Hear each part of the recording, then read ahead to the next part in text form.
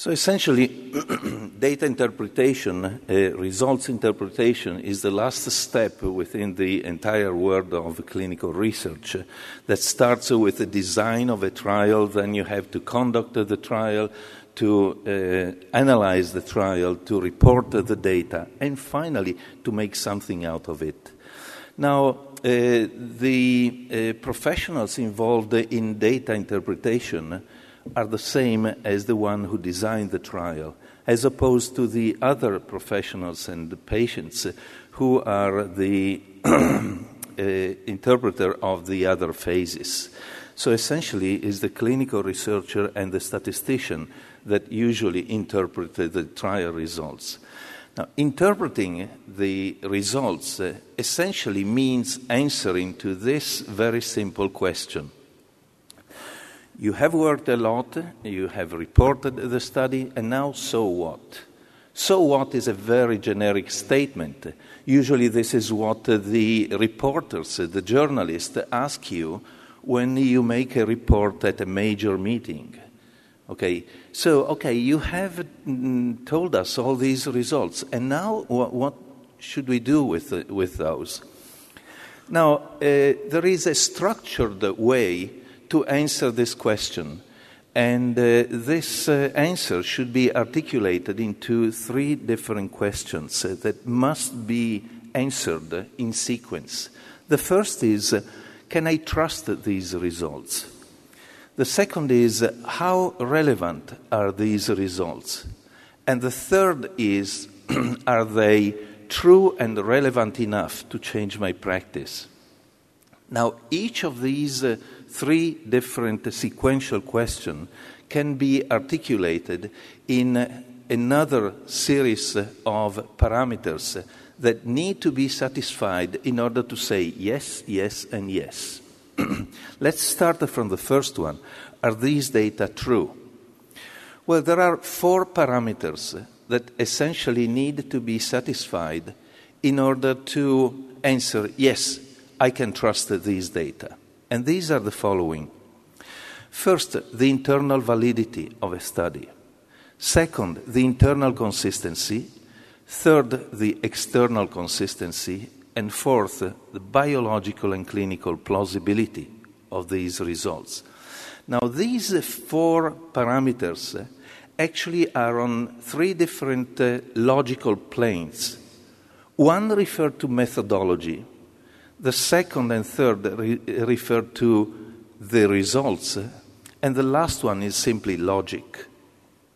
So, what is internal validity? Essentially, how well the study was designed and conducted.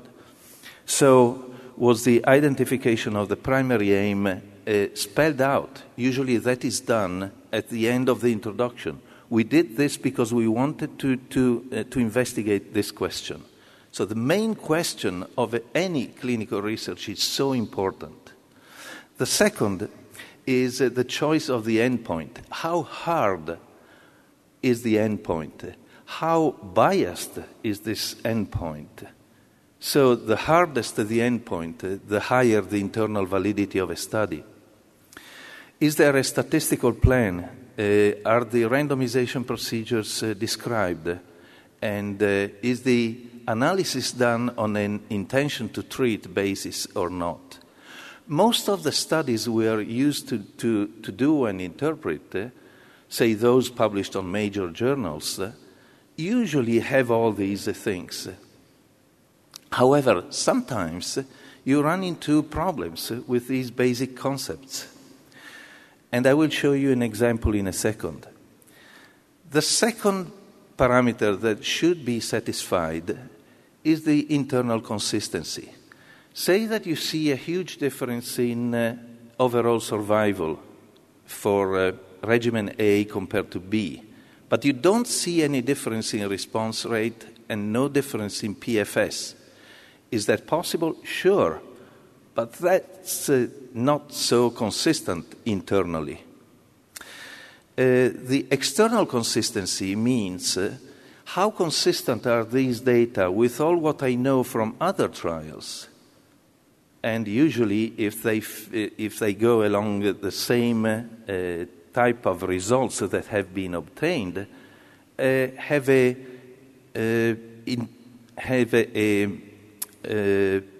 truth that is probably more likely to be. Finally, how plausible are these results? And again, this has to deal simply with logic. I think I have a very good example in the field of GI oncology to analyze the first aspect of data interpretation, that is, how true are these data. And that is a very famous trial, that is the FIRE-3 trial, that investigated chemotherapy plus Bev versus chemotherapy plus cetuximab. The trial showed a benefit in terms of overall survival for the combination of chemotherapy plus cetuximab versus chemo plus Bev. However, the trial had two problems. First, it showed a difference in survival and no difference in PFS and no difference in overall response rate. Well, there is nothing doing about it. Okay, the results. So you have to interpret this anyway. But the second problem that the trial has is the fact that despite being a phase 3 trial that usually needs as endpoint patient-related endpoints, that is overall survival, quality of life, and so on, that's a domain intrinsic to the definition of a phase 3 trial. Instead, it used a tumor-related endpoint that was response rate. Now, so that the two parameters, internal validity and internal consistencies, are not satisfied. Now, does this mean that we should disregard this trial because we cannot trust these data? Well, after all, it's all a formal problem, choosing response rate as primary endpoint as opposed to, say, overall survival. So one lesson that we should learn is that in the phase of data interpretation, we should be kind of ecumenical and not be the judge of something that if did not respect 100% the rules of clinical research should be discarded. These are blood and tears of 600 patients plus dozens of investigators. So is this trial practice changing? Well, if it does not satisfy the first question, can I trust these data? The answer is no. But to me, this trial is nevertheless a practice changing because of the relevance of it. And the difference in overall survival was very substantial. I do not have an explanation, but I have to take those data. So again, the message is in interpretation, do not be too strict, although do not get offended as an investigator if I point out these weaknesses of the trial. The second point that needs to be addressed in order to conclude so what is how relevant the data are. And again, we have three dimensions to this. The first is how large is the benefit, the size of the benefit. The second is on how many people can I apply these results. And that is called generalizability or, more or less, external validity. And finally, does this new finding open up a new avenue for cancer treatment? So degree of innovation is also part of the concept of relevance. Let's look at the first parameter, size of the delta benefit. Benefit measured in terms of OS, PFS, RFS, expressed how? Hazard ratio, absolute delta. Well, these points are important because a hierarchy exists among endpoints. Say the highest in the hierarchy is the cure.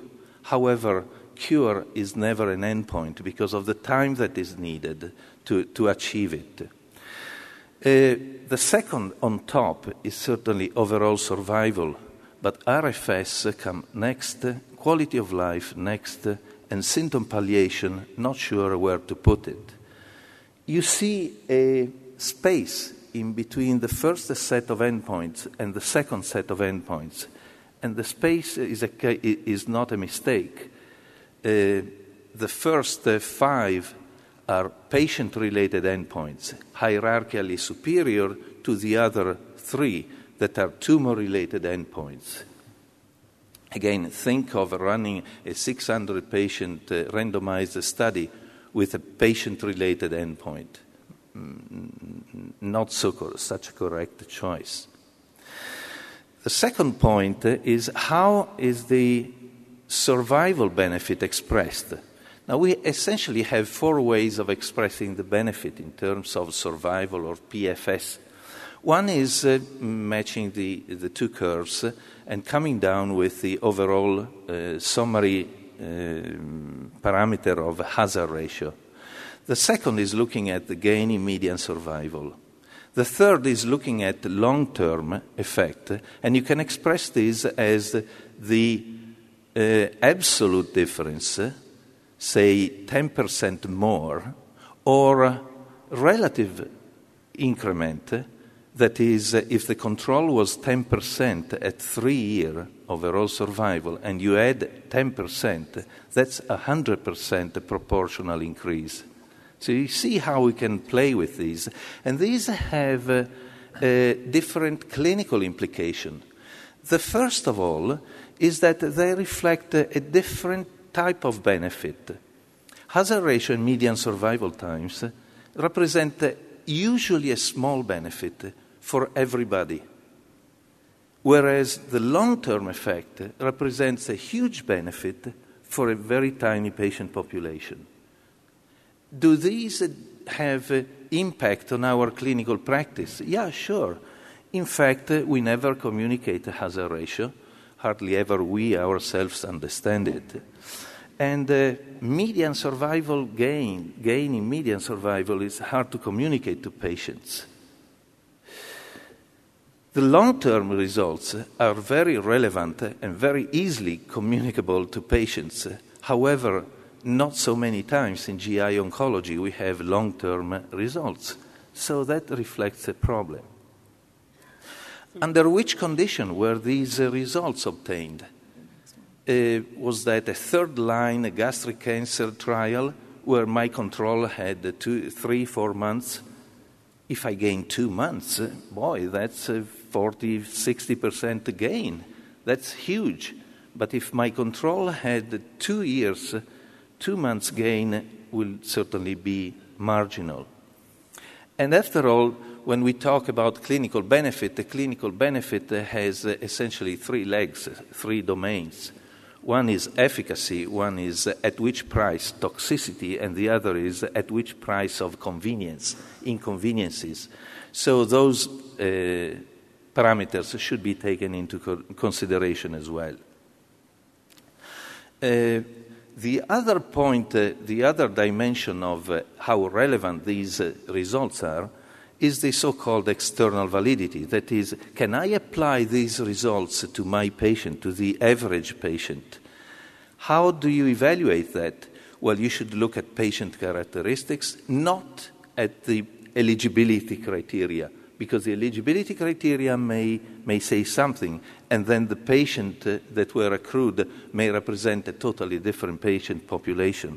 You should look if the comparator arm is what represents a clinical practice. You should look at how cumbersome, how difficult to comply with is the therapeutic regimen. Now, we have a good example of a lack of external validity that impair the possibility of saying these data are relevant. And that is the competitor of the FIRE3 study, that is the CALGB 8045. That trial that was published on JAMA satisfied all the parameters for how, if the data are true, internal validity, consistency, external consistency, and plausibility. It gave a size of the benefit in terms of no difference in efficacy, but less toxicity given by bevacizumab compared to the anti-EGFR. But in that trial, the compliance to treatment was never published, was never communicated. Now, my understanding is that CALGB is trying to collect these data. But just think, if the median time to treatment discontinuation in the anti-EGFR population was just 4 months, and it was twice as long in the bevacizumab-containing arm, can I apply that outside the United States? So my evaluation of that is that unless that information is provided, we cannot really conclude about the relevance of these data on the planet. Finally, are the data practice changing? So they need to be true enough, relevant enough. They should be, the regimen and the treatment should be feasible and affordable.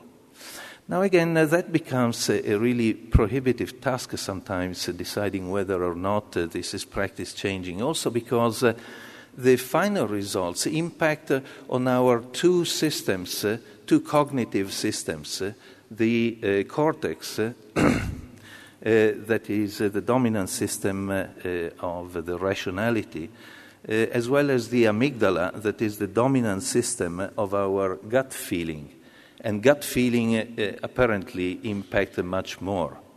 Essentially, this is demonstrated by this curve that is taken by a book called Diffusion of Innovations. So how people react to new things, how people react to new data.